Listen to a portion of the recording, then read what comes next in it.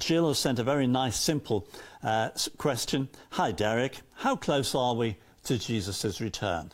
There you are. How would you like to answer that, Derek? Well, so close. Close.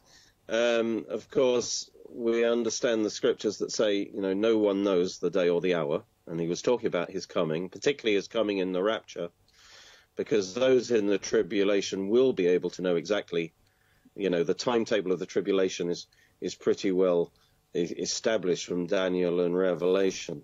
But for his coming in the rapture, no one knows. And he says, for your Lord is coming at a time that you do not expect.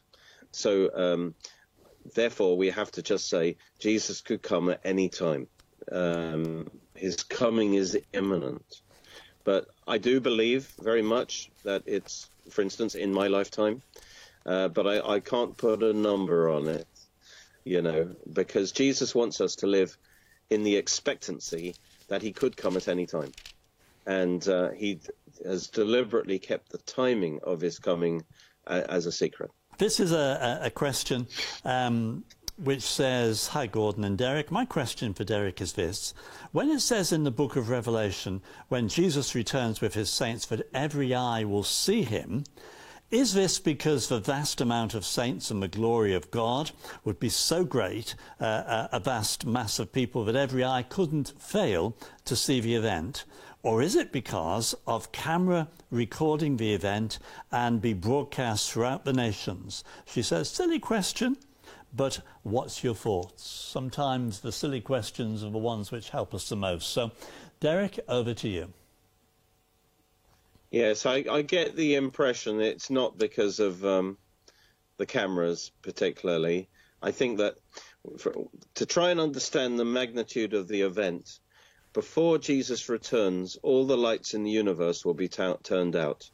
So the sun, moon, stars will not shine. It will be total blackness. And then as Jesus returns, his glory, and in clouds of glory and with all the saints also illuminating, but the main glory will be Christ himself. And his glory alone for that special day will fill the earth. Now, Jesus, I believe, will be flying. It describes him on his horse. Mm-hmm. And while he is, defeating the armies of the Antichrist at Armageddon, he is actually in the air. And I would imagine that he, in due time, he will probably, circle the earth perhaps, so that everyone will literally see him. Once he's finished his victory, he will then put his feet down on the Mount of Olives.